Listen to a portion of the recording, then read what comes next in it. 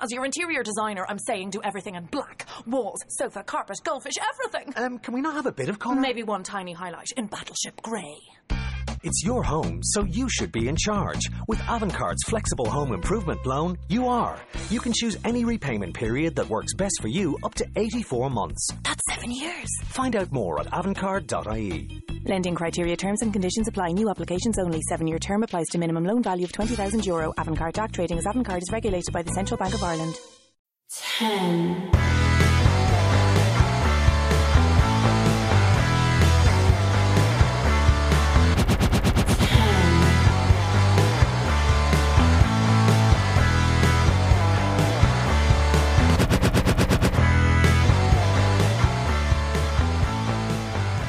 Hello and welcome, my name is Matt Mayer, aka The Implications, columnist of the Imps Adventure series on lawsofpain.net, and your Perfect 10 wrestling host right here on LOP Radio. This week I am joined by Laws of Pain's resident NXT expert to talk about NXT TakeOver, all of the contract stuff, the big talking point, and a bit of rumbling as well. We're going to reveal the winners of the Royal Rumble games, which Byrne was here to talk about last week. So my guest, Jay Cool.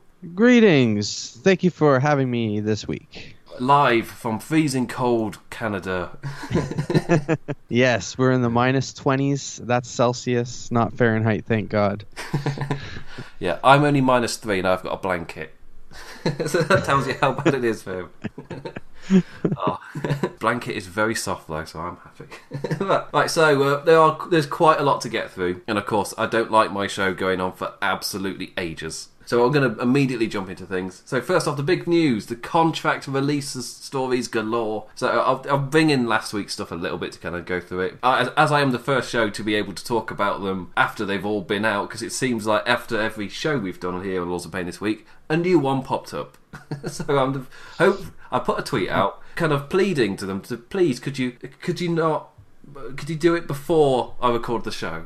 If you're going to hand in your notice, do it before I record the show. I bet you now I've pressed the record button that you're going to get somebody. Well, it's happened every day this week. So first off was Dean Ambrose, the big one, where there's funny memes on Twitter already because the news broke of Dean Ambrose not renewing his contract after April. He turned down big money. The word is he's creatively frustrated and he hates hokey shit. So that makes sense. Can't blame him for that.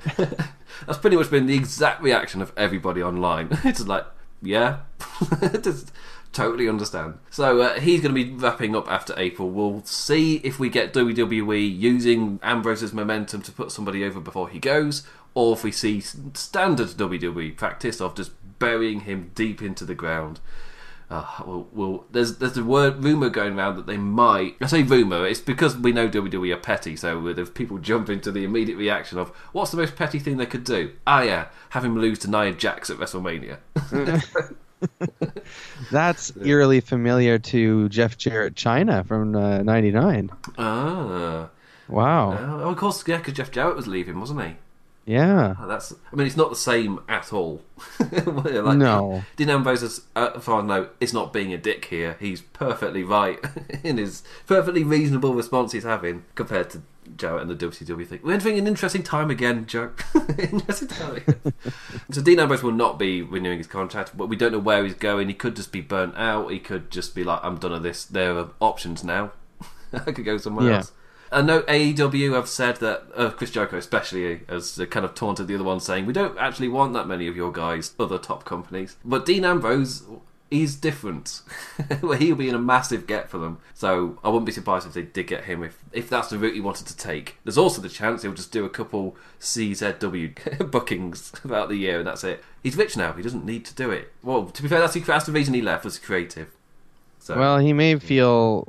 Maybe he feels burnt out to a degree, and so he may need a little bit of time off just to take a break and kind of get recharged. But now he's got a few different options where he wants to wrestle, and he knows he's probably gonna get paid pretty decently for wherever he goes, right? So yeah. Yes, he's kind of the one that will be pursued. I don't think he will have to do any pursuing. Yeah, totally agree. Yeah, just look out for the name John Moxley on your bucket list. Don't Google Dean Ambrose. That's right. Back. Yes, but very interesting times, especially as what this shows. Because the chat for the the columnist Laws of Pain, we have a little chat thing, and just the excitement in the air. It's just that thing of there's not that fear anymore. I think that was something that maybe Rich Letter said. It's just that the wrestlers don't have that fear that WWE's the only show in town. They're not a monopoly anymore. Suddenly, that's right. The world's going to get a lot different for WWE. They're going to have to pick up their. I didn't want to swear. All I could think of is pick up that shit. Yeah. In a good way, though, right? Because, I mean, that's something that, I listen to Bruce Pritchard a lot, and he'll say, the competition is what made them better. It's what forced them to, take chances and take risks and kind of push the product to a different level. So I can't see WWE failing to respond to any competition that AEW may provide. But, I mean, it hasn't started yet, so can't tell for sure. Yeah. So, my kind of dream scenario was AEW does enough to make WWE kind of straighten up and take stuff seriously again. Therefore, you get two good companies instead of just AEW or WWE, which is a thing I don't understand. Because it's the New Japan versus WWE arguments that have happened the past few years after every New Japan event. It's just the thing. I watched both. I've just dropped off WWE because they've slacked, not because I'm I'm a New Japan guy. I watch both whenever I can. I stayed up for the Rumble. And that's it. It overran by an hour, and I still didn't go to bed. I watched the whole thing. It was. I don't know how Plan does it. Yeah, a little applaud for Plan, where the show went an hour longer than we thought, so it didn't end till 5 a.m. Then he did a show with Steve. Oh, wow. So how he does it, I think he was saying he just sleeps the entirety of the next day. He's just gone. Well, I would think so, yeah. So yeah, I've gone on a tangent. Let's maybe talk about Dean Ambrose. But yes, the industry as a whole, this is very interesting. And Dean Ambrose is not the only wrestler. So after 205 Live, Hideo Itami asked for his release and he was granted it. So Hideo Itami's match on 205 Live was his last. You will not see him in WWE again. However, his match at the Royal Rumble was really, really good. I put in the pre-show for when we did the preview last week, I would put in who cares about the pre-show? But then they did a title change. I didn't watch the tag match, so there's that out of the way. I saw people talking about it, and it's like, what what happened there? But yeah, so I caught Rusev Knackers at the end of that, and Knackers won it back. And then I caught the Cruiserweight match. I say caught, I was also setting out food and getting things ready for the Rumble. So it was kind of in the background watching it, but what I saw, it was really, really good. So that's awesome to see. But yeah. The Cruiserweight Fatal 4-Way? Yeah. It was good, actually. And I'm not watching 205 Live right now, so I was really happy to see them just beat the crap out of each other. It was great.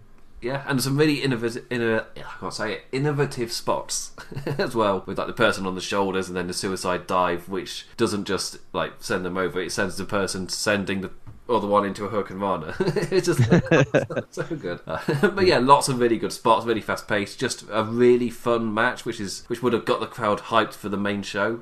It was kind of a really good placement in a way, like a white hot dark match in a way, just to get the crowd ready, just for the live crowd in a way.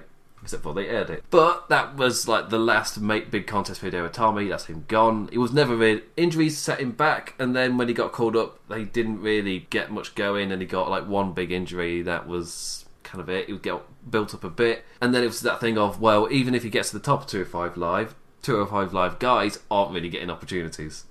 So, yeah. Yeah, and even when he faced Bobby Roode at the TakeOver Chicago, it was an okay match, but you still weren't ever thinking, Itami's gonna beat Roode. No one thought that. It was okay, he's a good challenger for now, and then Roode will go to the next person. He is It's a massive what-if case. Absolutely. Because if he hadn't got that first injury, he was the plan to defeat Kevin Owens in Japan, not Finn Balor. So wow. I don't know if the idea was to do Itami and Balor as the top two after Kevin Owens left, but it opened the door for you got the whole Samoa. Actually, because there was a bit of a time where Finn Balor wasn't really defending that much, and he teamed up with Samoa Joe in the tag tournament, and they built a story around that. So I wouldn't be surprised if the Samoa Joe feud kind of came about because of the injury to Itami. That could have been a big plan that they were going to do. But it is interesting because if that was the plan, what would his career have been like? What would NXT been like? Because they built off the back of Finn Balor. It was quite a lot would have been different if Hideo Itami become NXT champion. Interesting. You're right. Yeah, so he's a very interesting what if case, but yeah, that's him gone. And last week, there's the talk of the Revival and the Canellises, or the Canelli, giving in their request for releases, and neither of them were granted. Kind of interesting. So, of course, the Canellis is saying we didn't, and the Revival haven't said anything, which is probably maybe a little bit telling.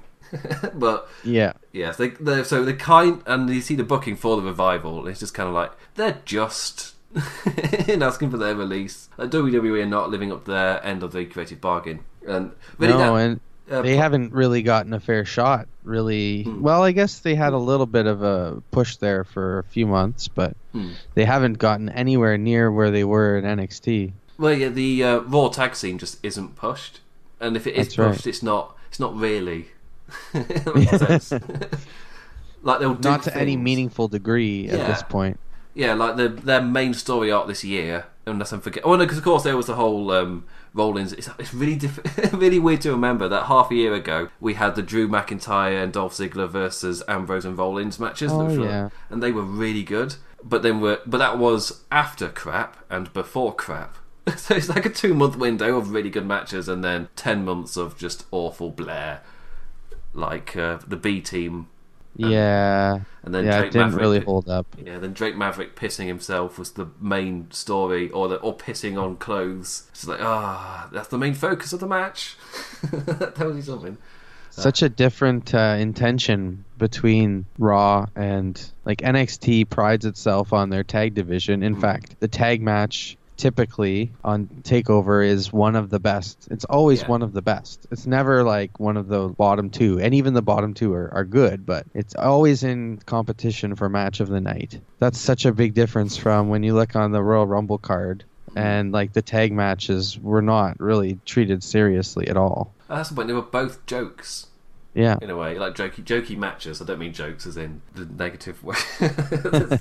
They seemed just the Canellis depends on what they want really, but apparently they say they didn't, so we'll believe that as they didn't, but the rumour was they did.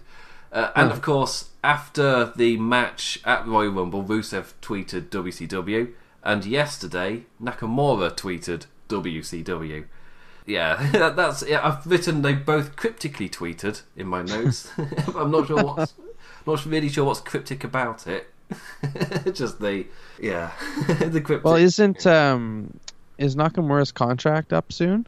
There was talks, that Nakamura and AJ signed similar length contracts, and they're both coming up soon, and neither have extended. But I don't know when they're coming up, and it's odd.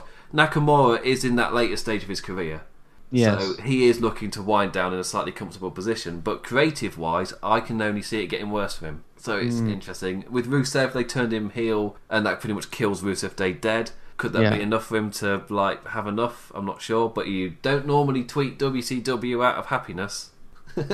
No. Yeah, you're right about that, and I think with other options like AEW, it can't hurt a guy to say, you know what, I've done what I can in WWE right now, and if I'm financially comfortable, maybe I go to AEW for a few years and then maybe come back to WWE later, and my stock might be higher, and then you retire with the big company again. Why not take a chance? These guys Rusev's young enough, he's got time. Yeah, for Nakamura, I think it is. He relocated to America and he's kind of looking to wind down there. He loves surfing. So okay, well, there you go. So he's happy to kind of wind down in America. It depends what AEW set up like. We don't know that. We don't know anything about it aside from they've got this show coming up and there's talks of a good TV deal, but we don't know anything. It's in an interesting period where WWE guys don't feel like they have to stay with WWE because there's no other option. The entire time I've been watching wrestling, I've only known the WWE monopoly. So for me, this is really interesting. I know in the past there was ECW and WCW and WWE things, the Monday Night Wars, but that was before I started watching. So I've not been watching whilst that's been a thing, and it's very exciting for me. New, I'm ready for speculation. For me, it's seeing Sean Ross Sapp and Ryan Satin on Twitter. just getting really excited. It's just like, when they started doing this, wrestling was not in this condition. And weren't expecting it to be. And now it's just in a really interesting way.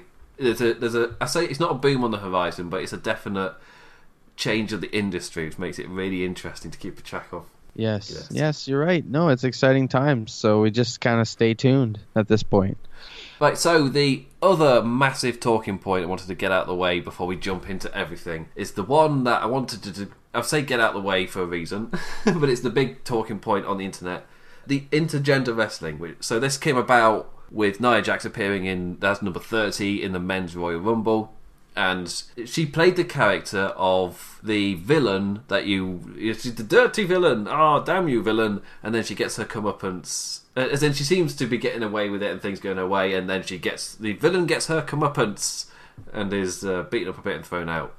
However, she was beaten up by Randy Orton, who is a man. Nia Jax is a woman. So then you've got, for the first time in WWE in quite a while, you've got the intergender wrestling thing happening. So I understand from a standpoint of a company like WWE where you can't have men beating up women. As in, just like from a sponsor standpoint, I 100% understand. They do not want that. And I see this as a testing the waters. As in, they did this massive thing, and well, what is the reaction to it? And as I put in my column, well, the reaction was maybe not quite yet. You can tease the waters, but like it's split between people like me. Well, I don't know where Jekyll stands, but for me, I've watched Lucha Underground, where man or woman, everybody was equal, and everyone fought against each other, and it's awesome. It worked. If it was a bigger man versus a smaller woman, then it was exactly the same as a bigger man versus a smaller man. It didn't matter what sex you were, everybody was equal. Compared to WWE, where they pushed the two divisions equally. It's a difference in philosophy in the pushing of both sexes, but it's interesting to see that WWE are testing intergender wrestling, because I never thought they would go back to it. Because I thought with the women's division properly being pushed, because in the past when they've done it, it's been a massive thing because the women's division has just not been on the level of the men's. Compare that to now, the women are looking to main event WrestleMania, and it feels like they should. So it's odd to have the women in the Men's Royal Rumble, because if they push them as two different brands, or two different divisions, but they're equal, then why is there a need to do intergender wrestling when both divisions are pushed equally? But again, it's testing the waters. What will people take? And I'm fine with intergender wrestling. I think it can be amazing. If you've watched Jordynne Grace on the Indies, if you've watched Candice LeRae especially, her matches against so many people. I was going to say Joey Ryan, but she's done so many other amazing matches, especially in PWG. Check out Candice LeRae in PWG. There are some amazing. She's quite possibly the strongest female wrestler. Well, for the time she was the strongest female wrestler on the Indies. Of course, Jordynne Grace now exists, so I don't know if Candice LeRae can claim that. She is incredible. But that's an amazing example of intergender wrestling. I was saying with Lucha Underground, Aisha Rai and Kairi Sane. There were those two and another Asian lady. Can't remember her name. They had a 3-women gauntlet match, one after the other, against Pentagon Jr., which took up the entire episode of Lucha Underground. So it's Pentagon Jr. beating up 3 little Asian ladies, one after the other, and it was really good. It was and competitive. Yeah, it was truly competitive, and Io Shirai came off like a megastar off of it. She really took it to one of the top guys in Lucha Underground, and yes, he snapped all of their arms, but it was a really good match, and they really took it to Pentagon Jr. and he really had to fight to kind of get that thing. They're not just 3 Asian ladies or smaller wrestlers, but they were gonna kick his ass, and he did get his ass kicked, but he fought back obviously because he's like a top guy. But yeah, so intergender wrestling can work, and even before the scandals and everything happened, James Ellsworth brought about a intergender wrestling title belt for the indie scene, which was a really good idea. Unfortunately, it's now got kind of the stain. That's bad phrasing to say the stain of Ellsworth. Ugh. It's got it's got his stink, essentially, in a way, with the story of it. I can't remember how that story ended, but still, that title, unfortunately. So, for me, intergender wrestling is a thumbs up thing, but also I totally understand why WWE are having to test the waters with this sort of thing, instead of just doing it like they used to do with the Attitude Era and things. Because every time they do it, it's to cry about, well, isn't this domestic violence? To which my immediate thought is, domestic violence is doable by both genders. So it's getting serious, this topic now. But yeah, I don't want to go into it too much. For me, I don't get that domestic violence thing. No, context is everything. Absolutely, and Nia Jax is the right woman, the perfect character, and she probably was thrilled with that opportunity. Well, have you seen because she knows how big of a deal it is. She knows historically that she's in a very unique and very special category of women who are given that opportunity. She made the most of that opportunity. She did not look bad. She like held her own as I would have expected her to. And I think it'd be a shame if she wasn't in another men's rumble in the next few years, because she totally can hang with the guys. Yeah, and for me, did you see the reactions of the other wrestlers to Nia Jax being in the rumble? Yes, but now I don't remember off the top of my head. Long story short, they were ecstatic. They were really excited, and they were like they were just saying, "Oh, can I wrestle this person? Can I wrestle that?" Like Ember Moon going, "Can I wrestle Rey Mysterio, please?" Just like everybody getting really excited for the prospects of who they could wrestle. Like, all the women wrestlers in WWE were ecstatic over the idea. But it's obviously it's not people in WWE they've got to appease, really, in a way. Will sponsors be happy? Because of course the issue is you can't have intergender wrestling matches where the men can't fight back. It hugely defeats the point. Which is why it's interesting they're going this route with Ambrose and Nia Jax. Or is Dean Ambrose the perfect person to test it out on? Because if it backfires, he's leaving anyway. Yep. that's an easy one. Yep. It's very interesting. Well, and he'd handle it well. I think Ambrose would handle that very professionally. Oh yeah. I think he would be a great person to wrestle with, because that match psychology wise, he's gonna make it work really well, and probably make Nia like up her game to a place maybe she hasn't been to yet, because she's never had that kind of match before. Yeah, she's had the big person match, where the big match where she is the big monster, and then like her match with Ronda Rousey, I thought was really good. They have really good chemistry. Yes, but she plays like a similar role, and she doesn't really have to go too far outside her box. It's just that Ronda Rousey is very, very good. Dean Ambrose will get her outside of her comfort zone because he's the technical, really character strong, really story heavy in his matches. So that's something Nia Jax will have never done before. And actually wrestling him, in terms of like the type of wrestler he is, that would benefit her so much being in that kind of match. Or she'll completely fail because it's maybe too far out there. I don't think he would let that happen. That's a fair point. Right? I mean, he's a professional for more exactly. So they'll make it work, and yeah, if we're lucky, we'll get to see it. Yeah. So again, that was the topic of intergender wrestling. Yep. I find it really difficult to talk about because I feel like I'm dancing across a line. I don't know. I hope we didn't offend anybody. I think we danced it quite well. I can't really tell. It's 20 to 2 in the morning. Right. We'll have to wait for the feedback Thursday night. Just to see everyone go, I'm not listening to your show ever again, imp. I'm done. Okay then. I'm sorry.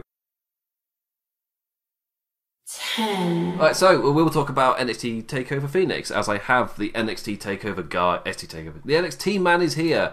He's currently watching NXT, so he can tell us if anything happened. Has anything happened whilst it's been? We are recording as NXT's on live, so we're at the main event now, which is going to be Street Profits versus Forgotten Sons. They've had a little feud going. Before that, the start of the night was Kairi Sane and Io Shirai defeating Shafir and Duke, and that's Shirai's second win over that pair, because she paired up with Dakota Kai in December to beat them. So. They had a great match. It was fun. I'm not sure what to think of Shafir and Duke yet. They're an interesting tag team presence. I think they're benefiting from the time with the vets. So maybe they're just getting kind of trained for something bigger, maybe?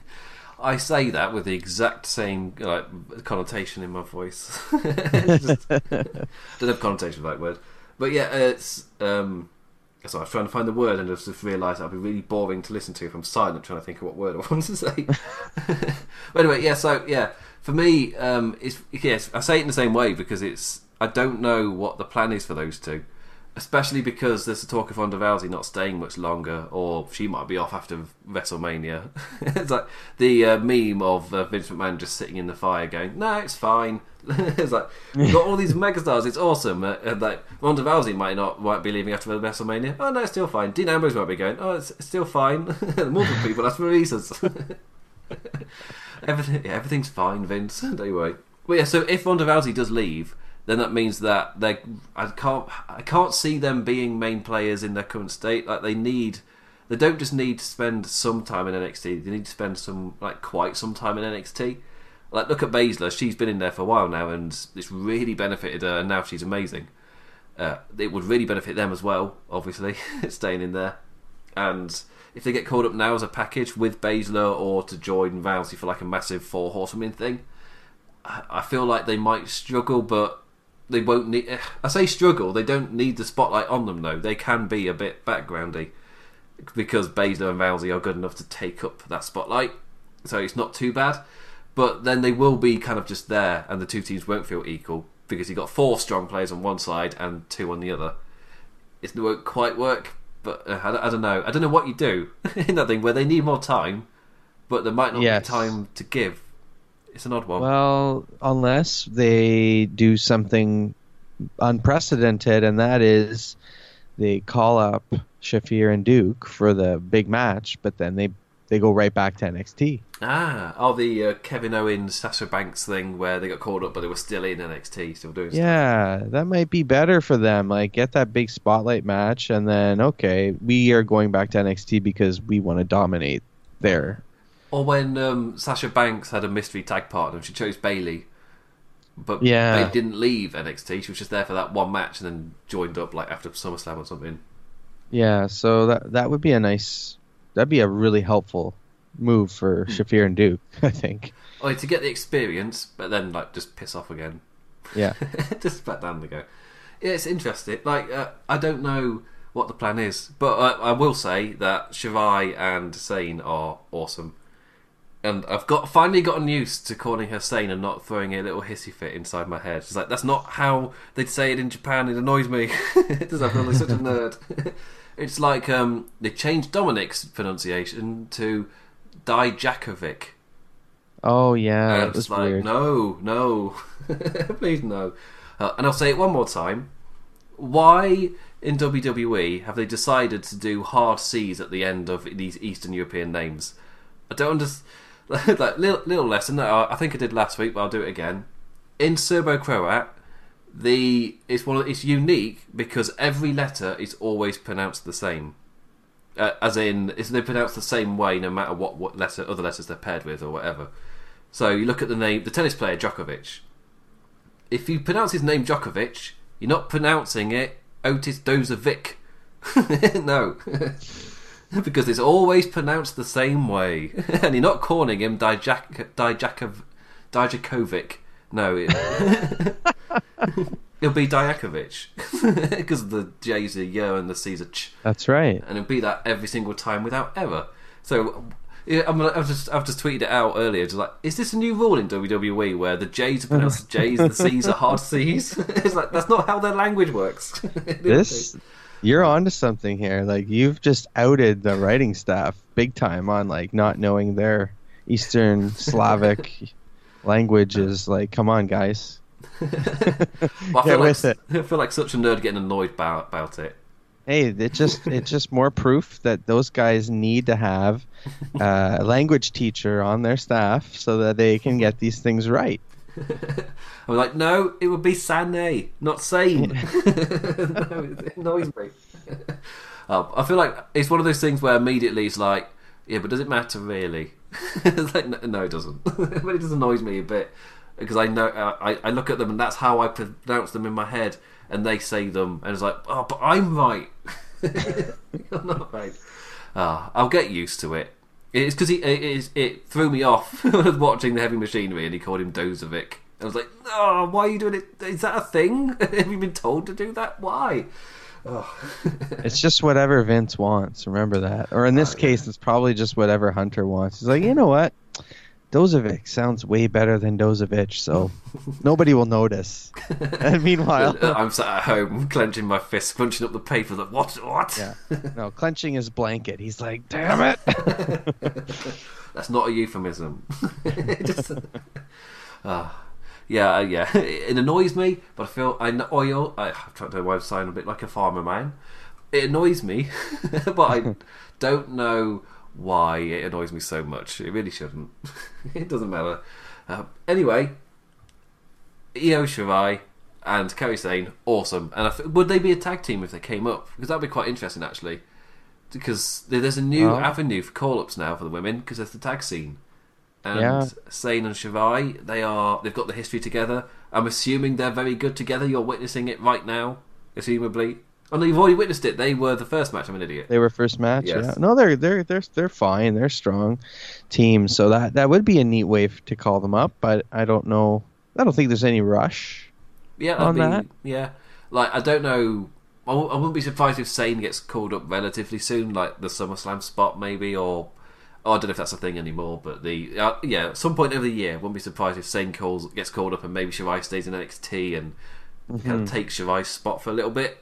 But they could also call them up as a tag team just to fill out that division a bit. But my main thing is that we don't know how much time that tag scene is going to get.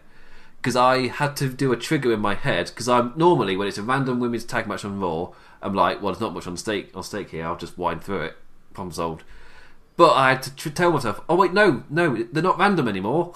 There's a tag team thing. You've got to actually watch these. So I've got to do a mental change in my head that women's tag matches are no longer random. There's a tag belt they're fighting for.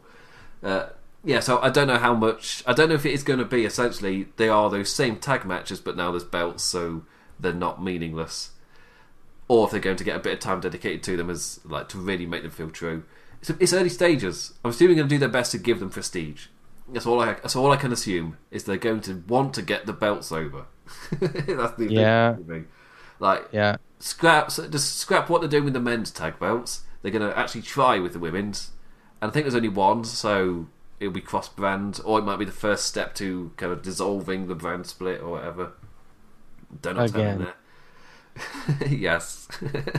Like it's odd they've done it twice and they've called it quits twice, but I would hope they do it better than last time where they started doing the Raw Super shows. Oh no! No, we don't want those. I hated those, and then they started getting the celebrity hosts. Oh, it was awful. That was a bad time. About a decade ago was a bad time to be a WWE fan. Raw. You think Raw was bad now? Oh, they were bad then. Oh, it was definitely worse because now the quality of wrestling in general is better. Yes, 100%. Right? Yeah, we're past the John Laurinaitis as the whatever the role was, getting the people in. The role of getting the people in, whatever that's called. Talent something. I've done it again where I've just stopped the show to think of a word. It's not happening. Take over.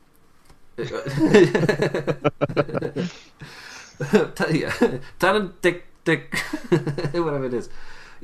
So as soon as like that, we're past that phase now. We're now into the awesome era of the NXT call-ups being the ones being thrown in, where they've just signed every indie talent off under the sun to huge contracts. It's interesting seeing who, like that one time, I've forgotten what the tag name was. Was it the American Dragons? What's his name? Yeah, Eddie Edwards and the other one. Richards. Yeah, that's it. Davey Richards, I want to say. Yeah, Davey Richards. Yeah, they were They were the Wolves in Impact. Yeah, that's it. Yeah, so they went to NXT first from Ring of Honor. Like from main eventing in Ring of Honor, they went to NXT and had like one or two tag matches, and then just left and went to TNA as the Wolves.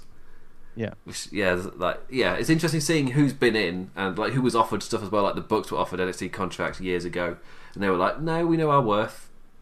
And then they've just exploded. After that comment, they exploded. So it's interesting to see they knew their worth before they exploded to this huge thing. Well, yeah. Short digression.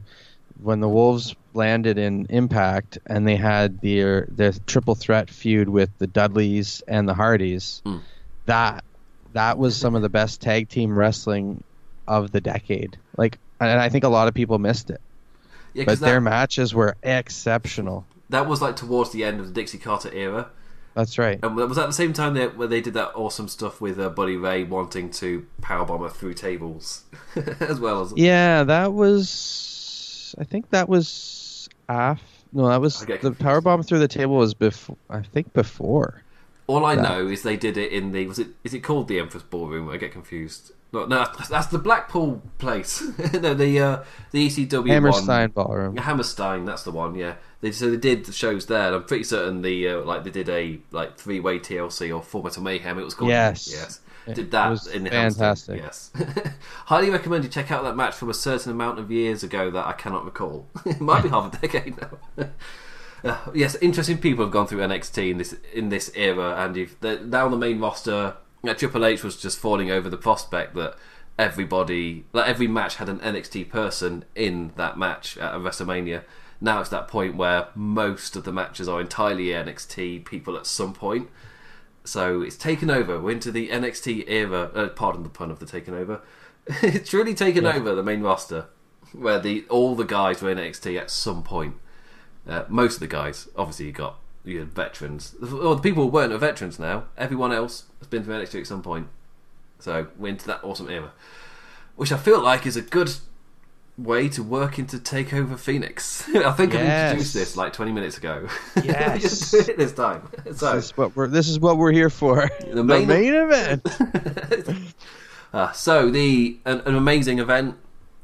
For me, I say that about all the takeovers, where I really like all of the takeovers, and I call all of them equally amazing. But for me, it's from really enjoyed all the way to one of the best events WWE've ever put on. Kind of my ratings for these takeovers. They flow so well. I think that's the main reason why I use the word amazing event is from start to finish. It's just so quick. And for me, the only time I noticed what time it was, because I watched this one live, so the only time I really noticed what time was when my connection started messing about for Ciampa Black, and I've still not been able to properly watch it. So it was my internet. It wasn't WWE, but randomly at 2:30 a.m. my internet went to crap, and it just wouldn't buffer the show. So it was kind of irritating. But that's sad. But it was great for the rest of the show. And it absolutely flew by, because at that point it was 2.5 hours into the show, and it feels like 30. It's just compared to WWE main roster, it's amazing to see that. To be fair, I will say the Royal Rumble went by pretty quickly for how long it actually was. I will say it felt 4 hours, but it was 5 hours. It was long. It was long for sure. Yeah. So it felt long. It was long, but it didn't feel super long, even though it was super long. It just felt long. So that's what she said. Can you make that's what she said jokes? You just did. They're from the noughties. They're a noughties thing. At the start of the century. We're good. We're at the end of the next decade, and I'm making jokes from the decade previous. Anyway, so TakeOver Phoenix started off with the Tag Team Championships, and as Jacob said earlier, it's normally the match of the night or a roundabout up there for it. And for me, this was my favourite match of the night. So I will ask Jacob what his is later. But yeah, I was really amazed because I was in that thing where something had happened in real life, and I wasn't sure if I'd be 100% able to focus totally on the show. Then the lights went out, and there was this drumming thing, and out walked Vikings bashing the spears on their shields and just shouting. And I just thought, yeah, I'm going to be fine. I'm immediately into it. That was one of the best NXT entrances ever, if not the best NXT entrance ever. That was awesome. I don't know if you caught Triple H talking on the Facebook chat afterwards, or in the conference call and things, but he said, if you've got Vikings, use Vikings. So, yeah, can't fight you on that, Trips. Yeah. So what did you make of this match? I've rated it as my personal favourite, but what did you think? I really like this, and I knew it would be the opener because they've been pretty consistent about making the tag match the opening match. Aside from War Games, because there was no tag team championship match. This was a fantastic match. The the amount of agility that Hanson and Rowe exhibited is incredible. Like, the things they do, you don't expect from people that size. But it's not just that they do them, but that they make it look so good. It's like such a good, like their top rope moves and the double team stuff, like just fantastic. Like one of my favourite things during this match was going on Twitter and look at people's reactions of, like, for the first time they're seeing Hanson do all of this amazing stuff that he does. It's like, obviously I've watched it in Ring of Honor, I've watched it in New Japan and random places they've shown up, so I know 100% what they can do. Is they've just kind of only showed little bits of it so far, and then Hanson pulls out a handspring. Twitter just explodes. It's like, what the hell? He's like 300 pounds. How did he do that? He is so athletic, the stuff he can do. It's just, the handspring's just the surface. Well, and it really does set up 2019 to be interesting in the tag division, because Adam Cole came out a few weeks ago and said 2019 is going to be the year of the Undisputed Era and we're going to hold all the championships. And so War Raiders kind of right away answer that and say, no, that's not happening. Like, it's our time now. But you could get a pretty interesting feud the next few takeovers between these teams, and everyone would, I think, be very happy to see that, because there is no other tag team at the moment that can match the pedigree of War Raiders or Undisputed Era. Like, we're in for what I think is going to be a pretty fun feud over the next 5-6 months. Yeah, I'm assuming it might be this, like, the reverse match will be at the Takeover. Oh, where are they? New Jersey. That's it.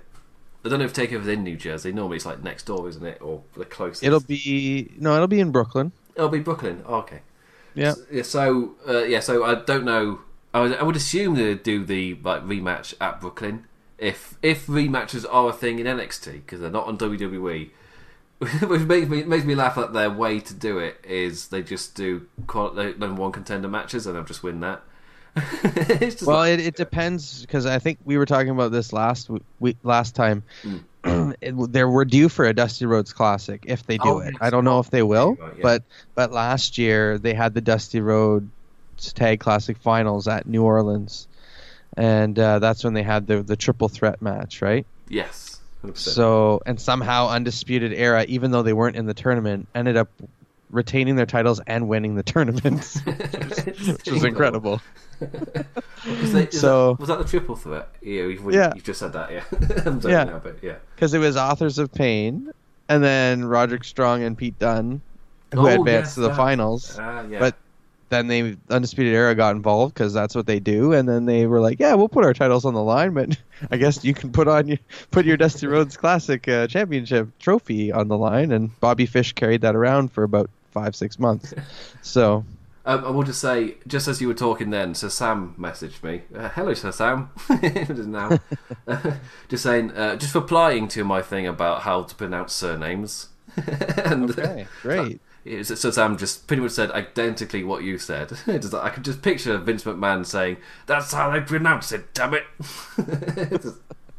That's exactly exact same thing that J. Cole said. But anyway, so it's interesting to see what they're going to do after the big thing with Brooklyn. But yeah, I feel like in Brooklyn they'll put War Raiders. I can't really say it. They'll put War Raiders over massively at Brooklyn, and go into the new era of the tag division, because I feel like we're due another promotion sweep in a way. Like it happens in NXT where you get those mega stars at the top of NXT, and then you'll have, like, over a 1 year period they'll just be plucked away slowly in a new era, and you realise that all of those guys are gone and they're rebuilding again. Mm-hmm. So we've had our latest peak, and now we're ready for our next kind of rebuilding in a way, because the point of NXT is to develop stars, get the characters ready, and there are a lot of people where they're ready, and that it's happened before where you have your different eras. Like one before this was Nakamura, Bobby Roode, and Samoa Joe. Then they left, and it's like, well, who's going to main event now? Oh, NXT's done for. and then you build up these mega stars. They got now. You got Tommaso Ciampa, Johnny Gargano, Aleister Black, and then they'll leave. The Undisputed Era will leave. I feel like they're a matter of time as well. The same thing will be said. So, NXT don't have any stars. They've all gone to the main roster. They're doomed for. And then they'll rebuild again. So they've done it every time so far.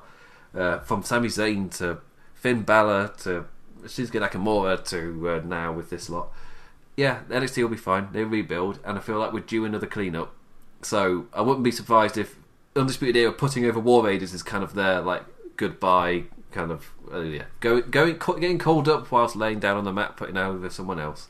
That's what I'm expecting. So, but I don't know what they're going to do with the other two Undisputed Era members. Will Adam Cole be one of the tag guys just as a thing, or will he be involved in the North American match? Who knows? They might do another ladder match as a little staple, although I would prefer they didn't, because that ladder match was special. I prefer them not to try and recreate it. Well, I have a thought on that, but I'm gonna wait because there are some other wrestlers we need to discuss before we get to that point about Adam Cole and what's up for him next. Yeah, just seen your reply to Sir Sam. Go onto Twitter, you'll see it. It made me laugh. So the next match, I feel like I could talk about Undisputed Era for ages because I think they're really good. So I'm going to move on before we end up on them for another 10 minutes because there's a whole card here. Yes. Matt Riddle versus Ono. So when I say the weakest match on the card, I mean that in a way that NXT takeovers are really strong, and if you have a top level TV match on a takeover card, it's going to feel weak in comparison. Just because takeovers are so good. That's a fine summary of what this match was. Absolutely. Yeah, a really strong TV match on a takeover card, so it felt weaker than it probably was. Yeah, and what's interesting about this to me is that that they've stretched this feud to 2 takeovers, which is rare for a new star. Well, and I think we can agree that Matt Riddle is being touted as a star wrestler. He's a first-round draft pick, if you will, and he gets the benefit of having wrestled 2 takeover matches in a row against the same opponent, which is rare outside of championship rematch circumstances. So I like that in a way because it means more. It's not just let's get him on takeover and he'll wrestle someone who's pretty decent. It's actually a credit to Ono because Ono had for a while not been getting featured on takeover cards. In fact, it's been a year. It was almost a year since he wrestled Velveteen Dream in January, and then he got that real shocking joke of a match at War Games. So this was like his return to showing what he can do, and he made Riddle, I think, cry a little bit when he bit on his foot, which was great. Oh, that was. But he was the right guy, right? Yeah. Ono was the right guy because he's a strong striker, and he's even though he's not winning often, you can't ever completely count out the fact that he could dominate a match. So it feels like he's being used. I was talking about Undisputed Era to set up War Raiders. Cassius Ohno is being used really well to set up the future in Riddle and Keith Lee, especially Riddle. Because I feel like, in terms of how long a character's been on NXT television, Riddle's appearance at War Games was extremely early into his run. You hardly see that in the way they've done it as well. Because the only other time someone's been on quicker is someone like Shinsuke Nakamura or I guess Mickie James. But that's not right. There are other people where they've just done that video and then they'll appear at TakeOver or immediately. They won't build their character on NXT. They'll just appear with a big flash like Ricochet did. Yes. Whilst Riddle is a character they've built up more standardly, really, in a way for NXT. Like figuring out the character, having those quick jobber matches, and then slowly developing the character. As you've got used to his wrestling first, and then you get used to his character properly afterwards. Yeah, so Riddle appearing on TakeOver was extremely early into his run, if you kind of look at it in that way. So this match, in a way, feels like his first proper TakeOver match. Yes. and it's still character establishing. So this was never going to be a out of this world match. This was closer to, like, when I talk about what Dean Ambrose does, this was closer to that. It kept very characterful, very story driven, nothing out of this world, but it did exactly what it needed to, and it did it really well. Yeah, and for Matt Riddle, he benefits from wrestling a veteran of the wrestling world, right? Because how many years has Ono been wrestling? Oh, God knows. A long time, yeah. Yeah. So he gets the benefit of having these big matches with Ono. He's probably kind of sitting under the learning tree, if you will. Because, Riddle's great, but he's still, kind of a raw talent, if you will.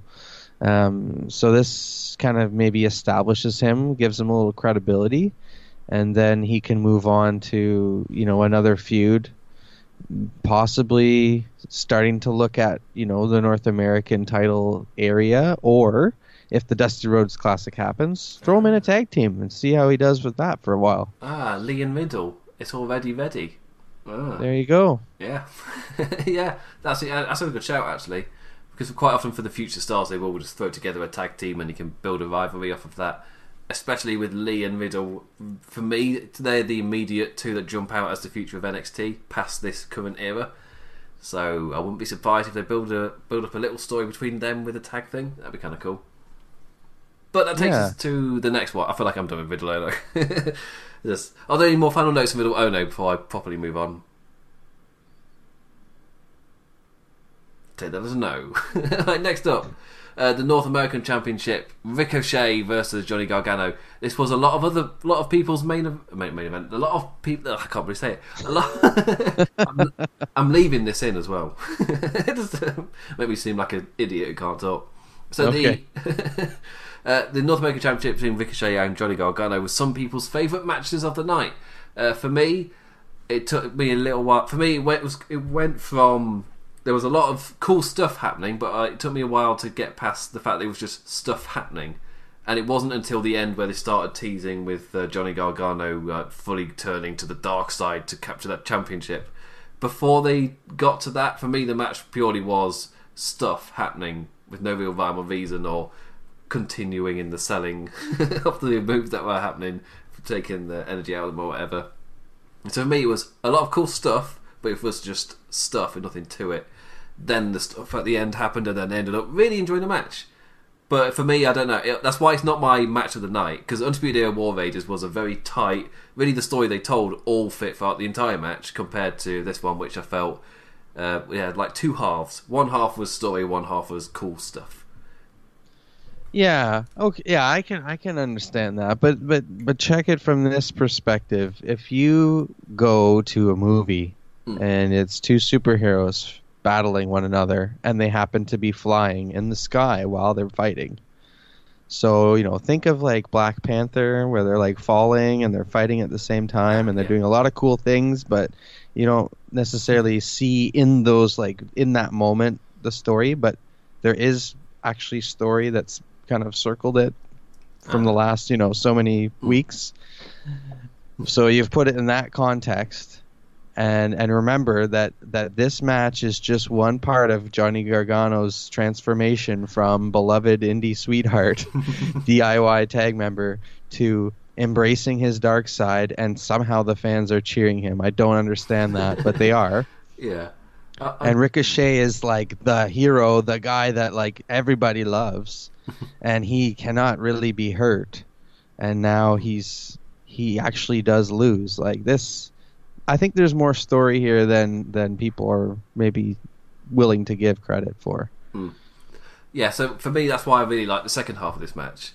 Where as soon as the side was ripped open and the concrete was there, and Johnny Gargano didn't do it, it's like, well, he's going to do it again. But it's the way they did it, the way they built it up, where he didn't go back to it again until there'd been like so many near falls, and they'd both done so much damage to each other, and the incredible athleticism from Ricochet and the more hard-hitting moves from Johnny Gargano, and nothing had ended the match.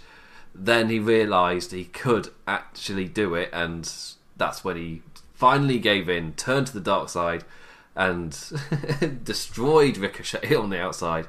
As my immediate thought was, well, he's not going to actually hit the move because that would. Oh my god, he hit it! Ricochet, no. Oh, that was. So here's what I didn't like though is he does hit it, and then after the show ends, you get that halftime heat. What's going to become halftime heat? That skirmish, and Ricochet just walks out. Yeah, it's like. What? Like, would he not have a bandage? Would he not be hurt to some level? And that's when you know, oh yeah, these guys are superheroes. They don't get hurt. They're not real people. Yeah, I'm not sure if that's a good thing or a bad thing. It's planned as a good comparison of the NXT Takeover shows are a bit like Marvel movies in that they have their formula, it bloody works, and they stick with it. They don't really work from that. They don't really expand from it too much, but they've got their formula that really works. So it's kind of like, and being like Marvel movies, it makes sense if the characters are superheroes instead of men, indestructible. That's right. Just don't. Yeah, you want to be Marvel. You don't want to be DC when it comes to that. Yeah. Talk about Superman versus Zod. Jesus Christ, that was meant. Just I'll stop complaining about DC. It doesn't go. I don't like their movies. But yeah, so yes, that's why I really like the second half of this match. I'm totally with you. But for me, the line was, "Oh yeah, I keep forgetting that most of NXT." Isn't canon to the roster, to the main roster, so I'll just count that as it didn't happen to the main roster, and this is the main roster thing in a way to do with halftime. Plus, I loved that ad that played. It was like, why would you watch Maroon 5? They're shit.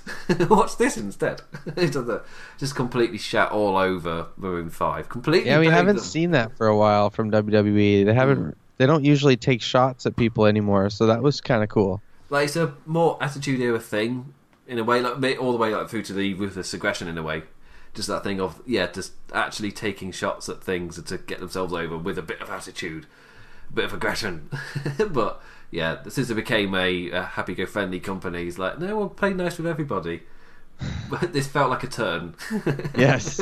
It was a heel turn for WWE on the public scene. To be fair, they've tried so many other things. Like even the Saudi Arabia deal didn't turn them heel. It is mental. That should have been done. But no, they're taking shots at Maroon 5. Oh, like we don't give a shit anymore. But yeah, so it's a really good idea as well. Especially for wrestling fans, just to do that. We'll put on. It's not just a match, but it's a match between 6 really athletic NXT guys who have got loads of momentum. They are the future. So check these guys out. So yeah, whichever older brother or sister or parent is going to flip to halftime heat during the Super Bowl, and their kid is not a fan of WWE yet, like that match could make fans out of kids. I'm serious. The spectacular kind of element of the theatrics of some of these characters, right? So that will capture some attention, and then when you see them in the ring and the kind of stuff they do, like these guys are really like top level wrestlers right now. So it's a great idea for WWE to do this, especially where like the current crop of guys they've got with such strong out of this world characters. Like especially you got like you'll have Velveteen Dream. Yeah. Next to Aleister Black, next to the incredible Ricochet, and then you got the super heel Tommaso Ciampa, whatever Johnny Gargano is going to be. Am I missing somebody? Who am I missing? The 6th person. Adam Cole, baby. Adam Cole, baby. Yes, I can't believe I forgot about him. So you got strong, some really strong characters. And like especially Dream and Aleister Black, where they're going to be like nothing some kids will have ever seen, which is going to be awesome. Then you got the superhero Ricochet as well. So totally with you. This group of guys really could put on something special. Obviously, it's already been recorded. It was recorded at Chasefield, wasn't it? Or being stupid? Maybe not. Oh, maybe it was. Yeah, I can't remember. I remember reading something about where it was going to be recorded, but I don't know if it was going to be at Chase Field or if it was going to be this week. Oh wait, yeah, sorry, no, I'm speaking bollocks. They're recording it at Full Sail. Yeah, I think that makes more sense. And the recording's happening right now, so yeah, that does make sense. Yes. I was speaking. And we do not have any correspondence on scene right now, so we cannot comment on it yet. Correct. I follow some people, and sometimes, and I'm on 50-50 in my mind whether I want to continue following them or not. So sometimes I don't like spoilers. Sometimes I'm like, oh, that's a good spoiler. Then, Oh yeah, no, I had to swear off spoilers pretty much when I started writing NXT because I was like, I don't want to ruin the surprise element. Like, I want to react to things as though they're happening for real, you know, and in the moment as much as possible. So I've done a great job of avoiding, you know, the whatever they tape 3 weeks in advance. I don't even pay attention to that. Yeah. But yeah, so Ricochet Gargano was incredible superhero stuff, but for me, I preferred the second half to the first half, even though the first half... I don't know. The first half, I feel like it was paced really well with when they did the stuff compared to the second half, which started to go crazy with it, but the second half also had the story element blatantly in your face. So I was able to... I followed the second half a lot better than the first. Again, it was like 2 a.m. I'm happy to say that maybe I missed some stuff in the first half. Well, that's a match that's going to watch back real easy, I think. Oh, yeah, every Ricochet match is that for me. For me, because Ricochet was one of my... I'd call him my boy Ricochet when he was on the Indies. He was one of the guys that I always got excited to see. One of my favourite matches, Ricochet versus Cesaro back in PWG. It's baby Ricochet. So he's even smaller than he is now, and Cesaro is exactly how he is now. So just imagine they just as athletic, but a little bit smaller versus a Cesaro of the same size. Wow. So, yeah. Some of the stuff they did is fantastic. I cannot wait to see Cesaro versus Ricochet again. They do some awesome stuff. But they're in different worlds. Ricochet won't be in the tag team world. Oh. And he won't be on 205 Live. He won't be on 205 Live. He'll be fine. Who knows if 205 Live will exist by the time Ricochet gets caught up? Who knows? Oh, yeah, fair point. I feel like WWE are going to shake themselves up in reaction to the world wrestling scene changing, but I don't know how. I don't know if they're going to realise they need to cut people, or if they're just going to continue with their world domination of, well, we need content for the network. So just getting loads of stuff. Anyway, next up, it's the NXT Women's Championship. Shayna Baszler defending against Bianca Belair. Interesting reactions as they walked out. Shayna Baszler getting her normal reaction, but Bianca Belair heard some boos, which I don't quite understand. As in, I don't know what has she done to earn any boos. I've not understood that. She seems to have developed really well, so I'm a bit confused. Do you watch NXT way more regularly than I've been? Is there a reason why Belair didn't get like just a normal face pop? I don't know. I don't understand why the boost, because at Full Sail she was getting big cheers and lots of EST chants, and so yeah, I don't know if it's just a West Coast thing. Like, where's she from? Is she from Florida? I don't know. I guess we should probably... I'll check on that, but maybe it was something she had done in a past life. I don't know. Or could it be... Because I saw the... when Shayna Baszler did the comment of... Was it undefeated, overrated? On one of the shows. And quite a few people saw that on Twitter, but hadn't seen the show, so didn't understand the context. So the jump on the bandwagon of Belair's overrated kind of thing, without understanding, no, this is just something Baszler said on NXT. This isn't an opinion of somebody that's blown up out of proportion. No, it's just a heel thing, a heel said.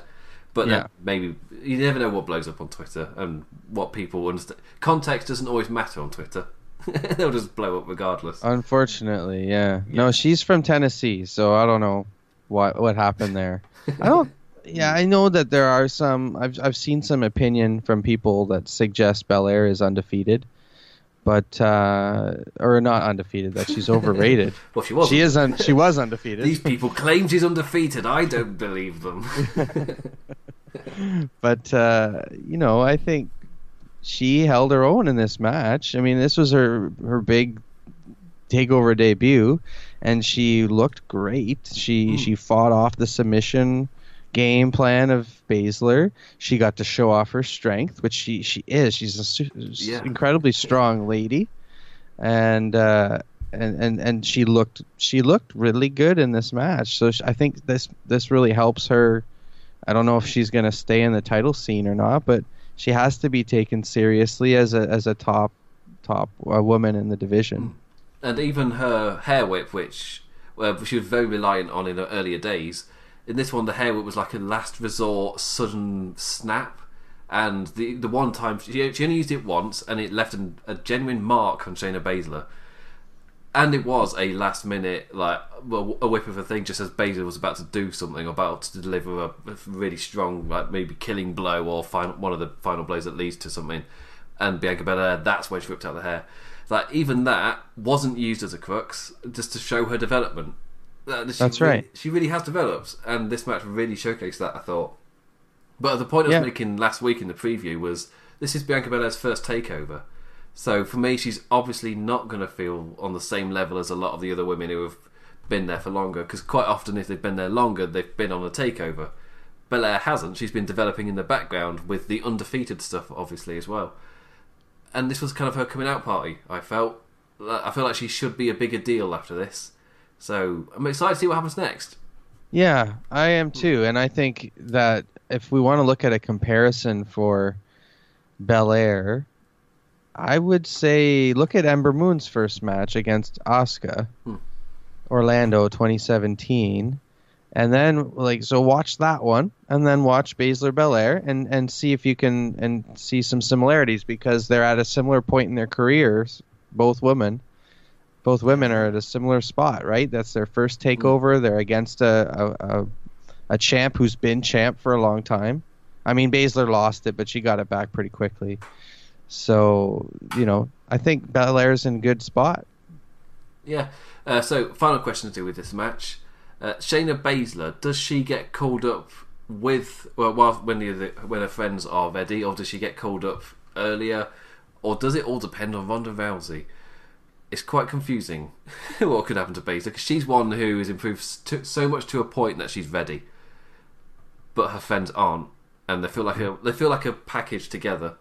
So what is your opinion on Shayna Baszler's future? How long she'll be NXT champion, or is her call up imminent?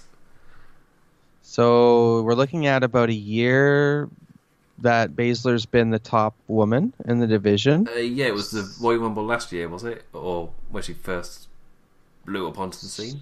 Yeah, so she lost to Moon in Philly, but then she beat Moon in New Orleans. So yeah, we're looking at about a year, and that's comfortably, I would say, where most wrestlers move on, is after a year at the top. But you're right, it does depend on Rousey, I think, because that seems to be like the money match, right? Is horsewomen versus horsewomen. That's what people are talking about. That's what they want to see. So it just depends on if Rousey wants to do that before she goes away, which I would think she would, because why else would she bring her friends to WWE? If you're not going to wrestle with your friends, why bring them, Yeah, it's of course that might have happened before fatigue set in or something, and maybe life realizations happen on the road.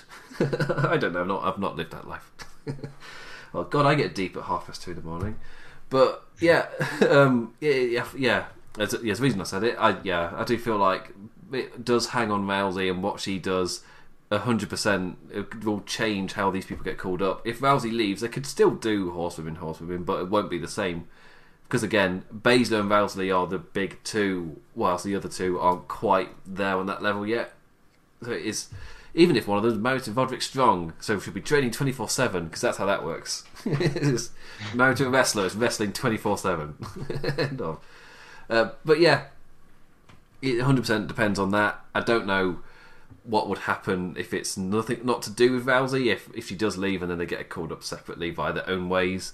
If Baszler will appear first, and just like in NXT where it's Baszler first and then her friends follow in a little way, I feel like they should be, because they feel kind of, I was going to say minion-y, like they're her evil minion bodyguard kind of things. I feel like they fill that role quite well. But you even saw it in this match where when they jumped Belair, it was a bit sloppy. I don't mean in a sloppy way. I don't mean in a way that like Sasha Banks Ronda Rousey had a bit of sloppiness in it, but that made it feel more realistic, more like a fight, compared to this one where it was just done a bit sloppily in a clumsy kind of way. It didn't quite look right. So it's a bit odd for UFC fighters to struggle with that part, just to take the person down. You should be good at this, Jessamine. That's right. But but I feel like they just need more time, because look at how much Baszler's improved. Like, it's incredible. Not everybody's going to be the Brock Lesnar, Ronda Rousey, hit the ground running. Some people, like Baszler, did need time, and she got that time, and now she's at such a high level. I feel like the other two are just the same. Like, give them time, they will improve. And as you said earlier, putting them with Sane and Shirai is not going to hurt them. That's like two of the best people to put them with to learn off. So, yeah, there's a lot of things in the air. But, I feel like, Baszler's ready, but there's lots of plates spinning. So it depends on how the plates fall. It's an exciting time for WWE because there's a lot of change and there's a lot of kind of unknown about what might happen next. And you've got women's tag team titles now being introduced, and you've got Becky Lynch, Ronda Rousey possibly main eventing WrestleMania. So, we need to kind of see in the next few weeks of NXT TV. I think that will kind of tip their hand a bit about what Baszler's going to do next. So I don't really feel like a fortune teller. I like to have a little more evidence before I make predictions. So yeah, I'd say let's just wait a few more weeks and then we might know a bit more.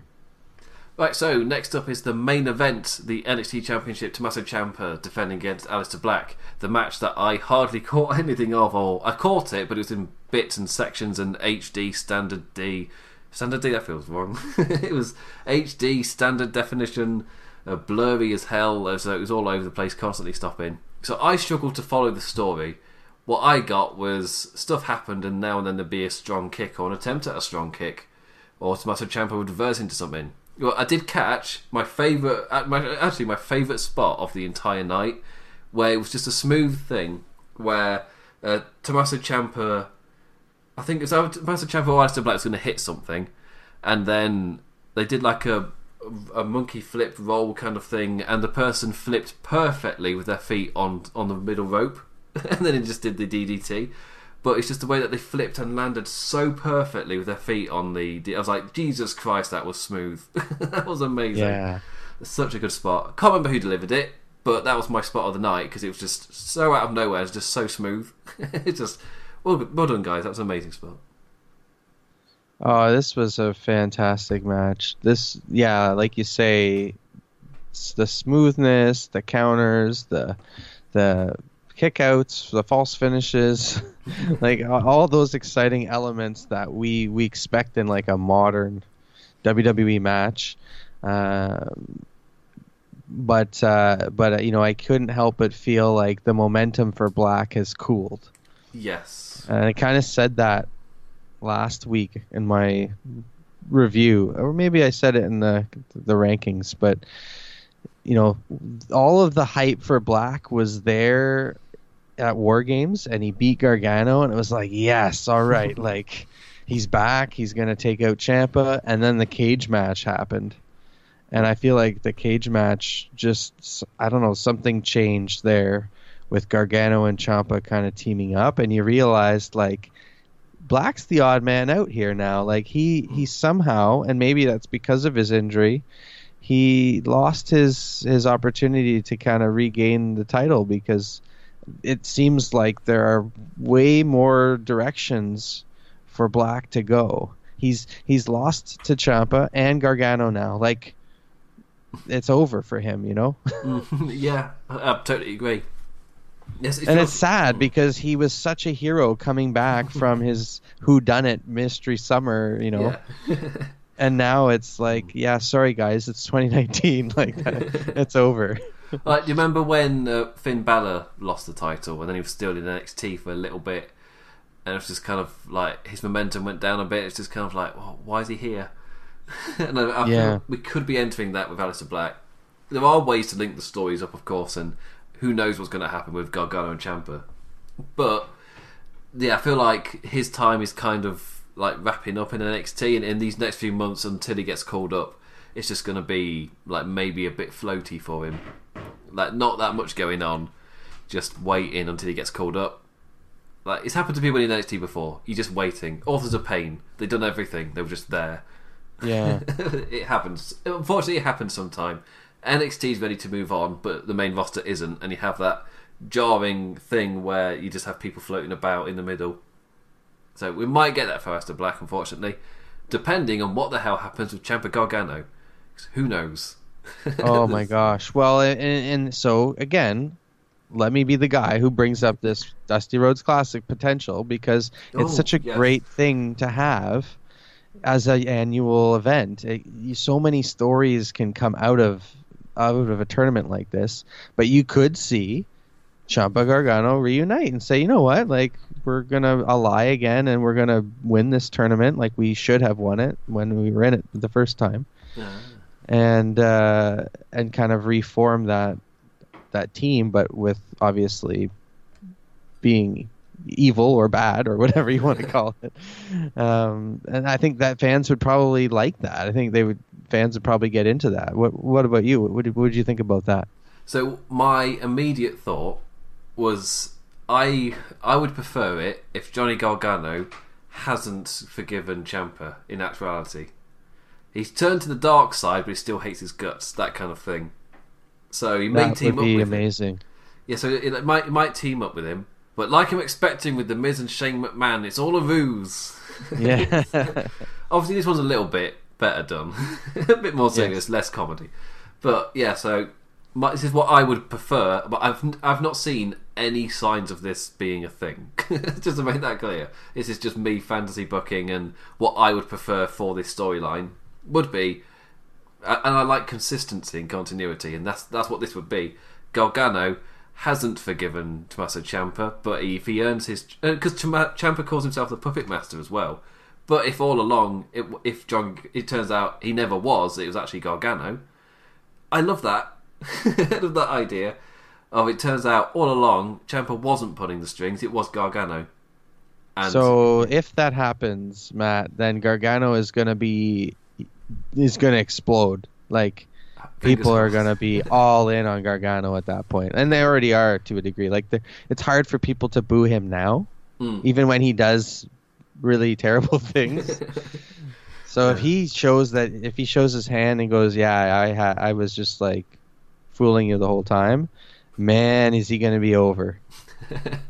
Again, I'm not sure if that's a thing, because of course the rumour was they'll team up DIY and they get called up as DIY.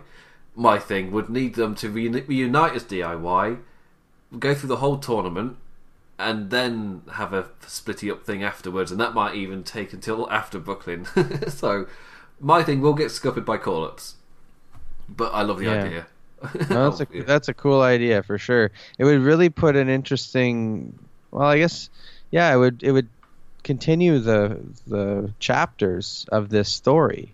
Like, this is really entering into unprecedented territory for how dynamic and how long this story has been drawn out. And yet it's still capturing the attention of NXT fans. Like, people, I don't know, are people bored of Gargano Ciampa yet? Like, no. Well, my fellow Brits on the right side of the pond are, but they don't like the kind of wrestling match style, so it's more to do with that than the story. Right. But, yeah. For me, there was so much you could do with this, where I'll be a little bit sad if they just reunite and they get called up like that. It's just like, but there's always so much potential, and makes sense that Gargano wouldn't have actually forgiven Ciampa. And maybe he came up with this as a way to get close to him or something, I don't know.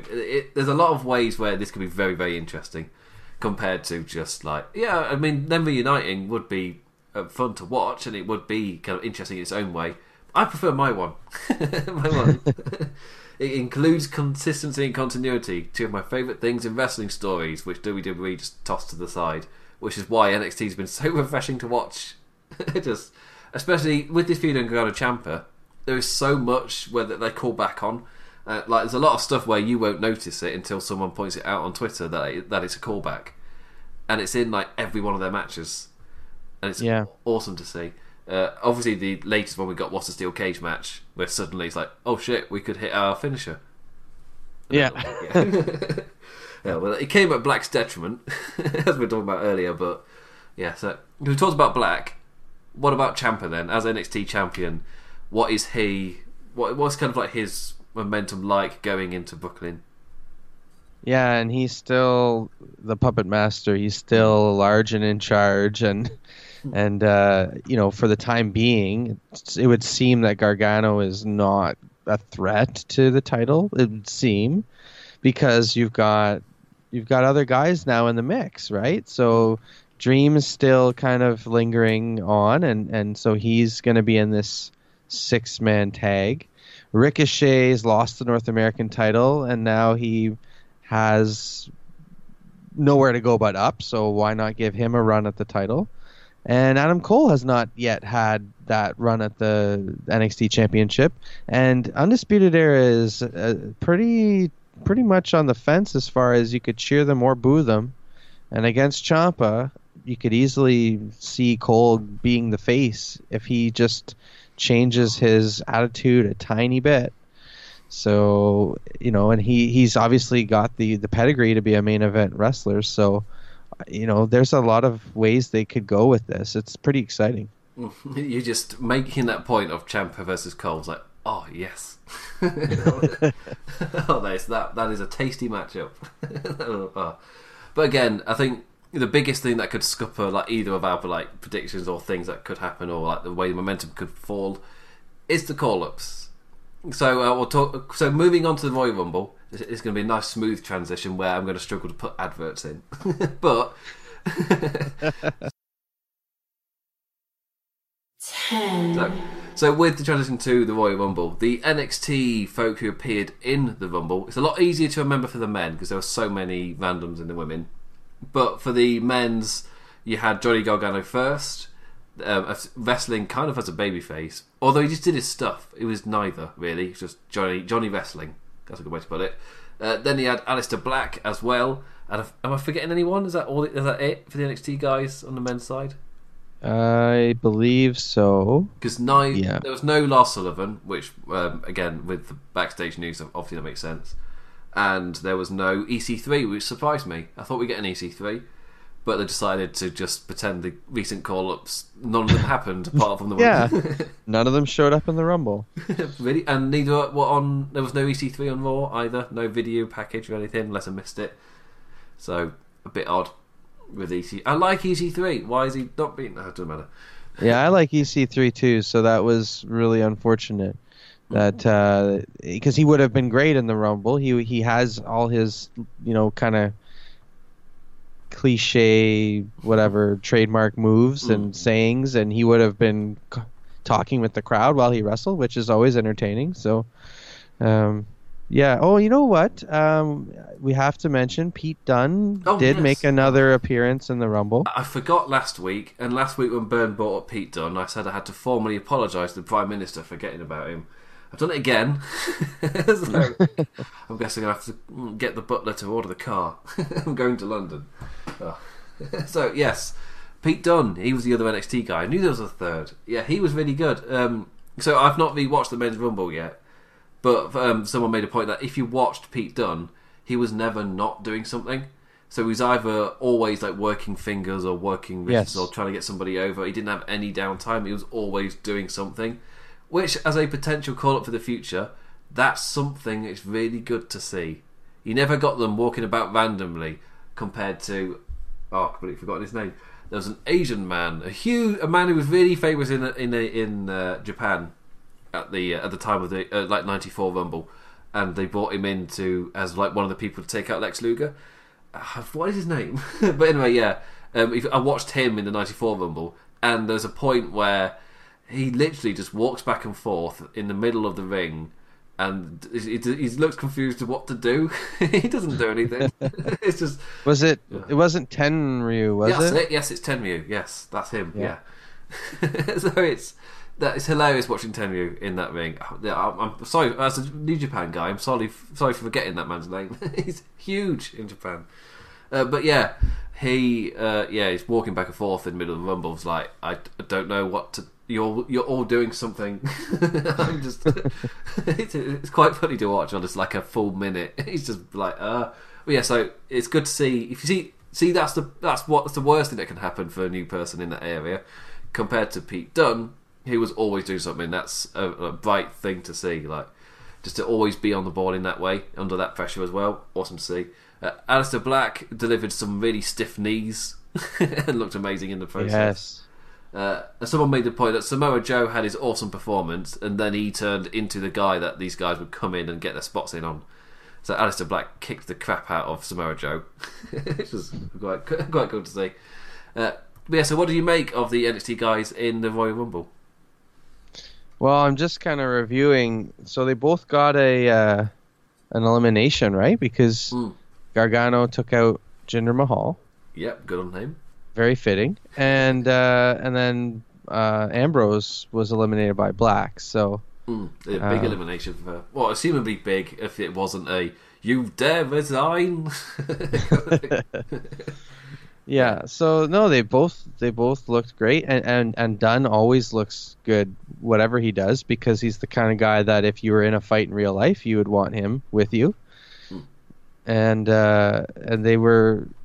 It's nice to see the NXT stars getting consistent attention at the Rumble. Like, it's the right kind of surprise entrant to have. I mean, if you've got such a great alternative brand, why not throw a few of those guys up and see if they can make a bit of an impact on a main roster pay-per-view audience? So the fact that those were the guys that they chose does not surprise me, because that's, WWE is kind of looking ahead and saying, like, these guys, we want to know if they're going to get kind of the reaction that we are hoping for. And I think Black's going to be probably the first one up of that bunch. Gargano obviously is going to have some unfinished business to attend to as North American champion, and with Ciampa. So yeah, it was great. It was nice to see them. I will just say I saw my burp appear on the audio. I do apologise. Normally it doesn't catch it, but that one unfortunately could not be held down. So moving on to the NXT women for the Women's Royal Rumble, we got 5, if I'm right. We got Xia Li, Kairi Sane, Io Shirai and her amazing moonsault.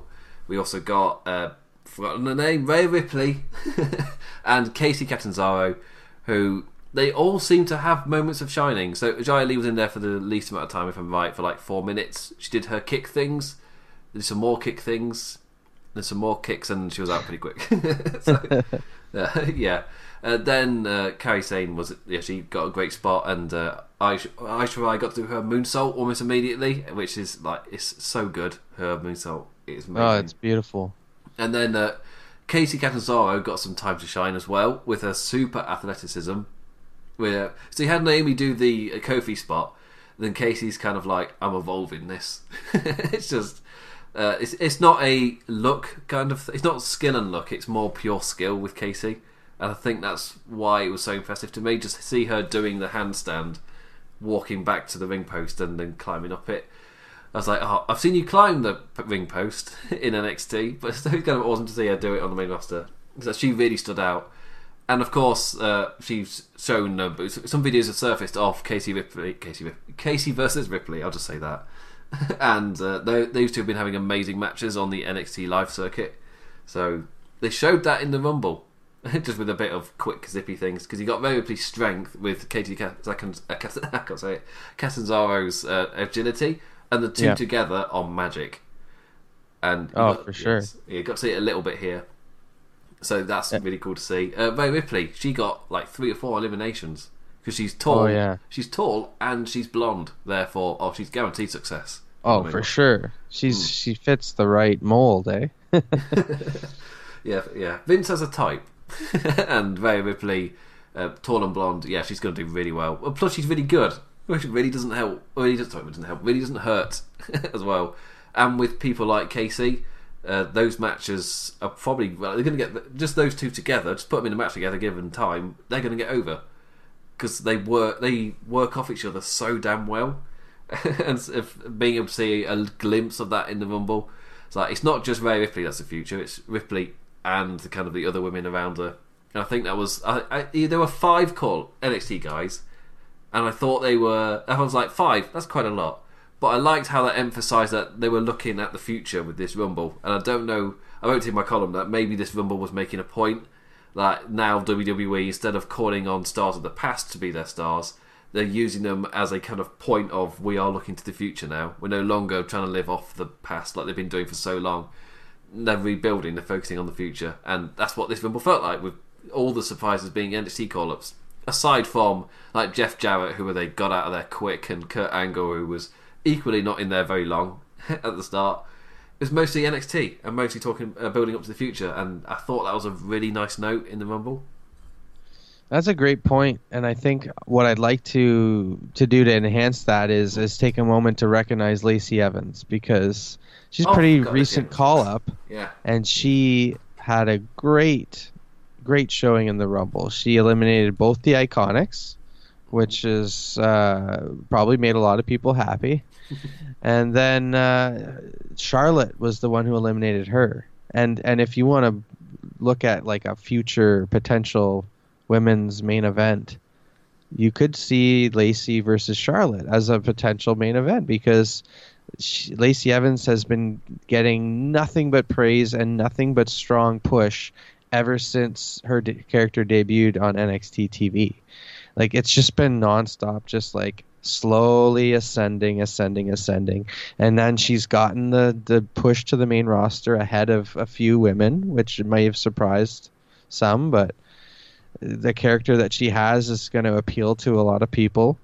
And so the Rumble was a kind of like a coming out party for her, I think, too.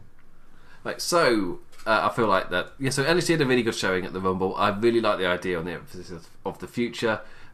We got to see Lacey Evans and Nikki Cross. She got an amazing pop. Yes. Nikki Cross was amazing. But just overall, the feeling of looking towards the future rather than like kind of hanging on the past kind of thing. Kind of a really amazing note for that. And of course, there's a reason I've called my column series The Road to the Main Event of WrestleMania, and I'm only talking about the women. There's a reason. I've called it, and I'm going to die by that sword. To think of the women are main eventing WrestleMania, which is awesome. And in that way, it was also great to see so many new future stars getting the spotlight in the Royal Rumble. Which brings me to the Royal Rumble games. So I said at the start of the show that I was going to announce the winners. So I'm going to do that now. So the Royal Rumble winners. First off, between myself and Byrne, I have once again beaten Byrne in the Women's Royal Rumble. Unlucky Byrne. I got Yay. So my team was Charlotte Flair, Trish Stratus, Shayna Baszler, Nikki Bella, and Nia Jax. I had 2 people in that match, and I got the second highest score. So well done me. Byrne went with Mandy Rose, Ruby Riott, Caitlyn, Lacey Evans, Ember Moon, Candice LeRae. Oh, Candice LeRae. Good thing I did this. Candice LeRae was also in the Women's Royal Rumble. She had a really good showing as well. Yes, she did. She had some nice stuff with the Riot Squad. I'm being stupid. Yeah, no, that's right. Yeah, she looked really good. And of course, hers kind of fed into Johnny Wrestling later in the night as well. So that was awesome to see. Really, a lot of the women call-ups were folk who aren't getting a lot of time on NXT TV. So, like, Candice LeRae's not on there loads as far as I know. Neither's Xia Li. So it was good to see those two get a spotlight as well. Casey Catanzaro as well. She's not especially on NXT loads as far as I know. So, and of course, Rhea Ripley's off in the UK. So, who knows? Anyway, so Byrne got 74 points. He sucked. So, but the winner of the Women's Royal Rumble and getting allowed to make Byrne a signature, which he will use on the Laws of Pain site, and it can be whatever you want, and he's going to use it. So to make it. But the winner was King Zach with 100. Hey. I can't remember what his team was called, but King Zach is the winner. 118 points. Yes, he got like 20 more than me, and I was second place. So well done, King Zach. Hit Byrne up. If you've not seen it already on the comments forum, hit Byrne up. But I do know that the winner of the second Royal Rumble has already talked to Byrne about it. The winner of the battle between Imp and Byrne first, nearly forgot about that, was me again, defeating Byrne. Byrne still hasn't beaten me. This one was closer, 6 points, but Byrne still hasn't beaten me in his own game. It's mental. I only had 2 people, Seth Rollins and Drew McIntyre. But wow, so he had more people. Well, did he? Yeah, he did. He had one more person, but it was Cien Almas, or just sorry, Andrade, because that's the the 2 parts of his name I have been calling him are no longer there. I never say Andrade. So Andrade, Samoa Joe, and Apollo Crews. Apollo Crews was like hardly in it. Samoa Joe had a nice run, but didn't do well, and Andrade's in the last lot, so nice to try, Burn. But the winner with 88 points, because he was the only person, if I'm right, in the entire game who had more than 2 people actually in the Rumble. And that was Don Frank, the newest call up to the main page. Way to go, Don. With 88 points. So he is now the men's Royal Rumble winner, and he also gets to make a signature or hit somebody up to make a signature that Burn will use. And Burn will use both signatures the entire time. So yes. Again, when we first did this, I won, and I made him like a love thing with Roman Reigns on either side with the lyrics to Enrique Iglesias songs, and he had to use that. I did it like really amateur. I was like, what if a teenage girl had made this? And I really got into the mindset, and it was awful.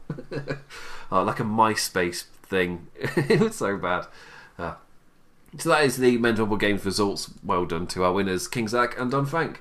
The game will be on next year. It's been happening every year. I've known Burn, and he's never won. He will never win. He thinks too much about it. Takes it too seriously.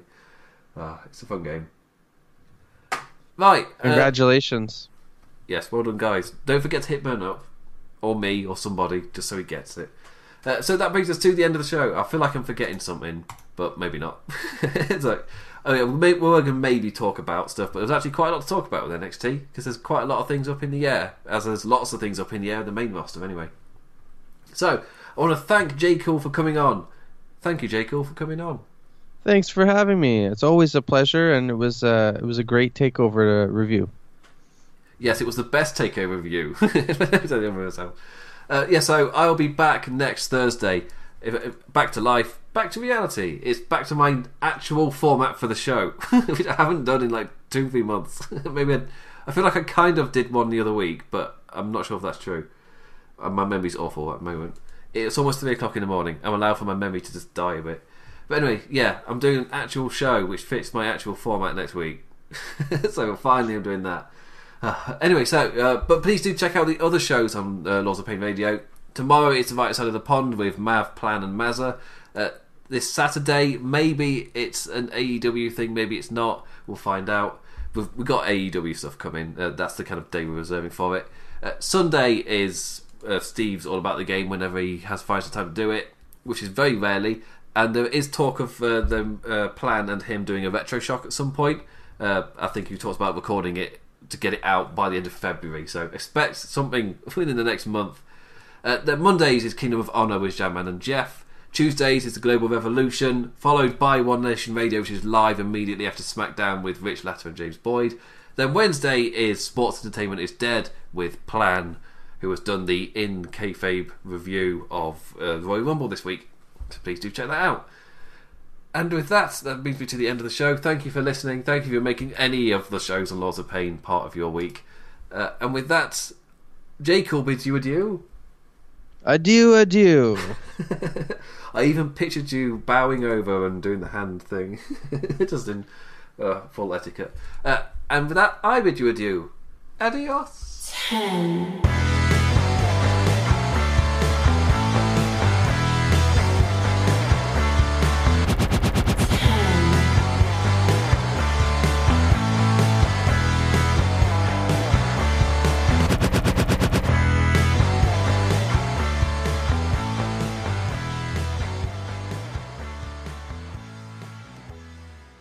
As your interior designer, I'm saying do everything in black. Walls, sofa, carpet, goldfish, everything. Can we not have a bit of colour? Maybe one tiny highlight in Battleship Grey.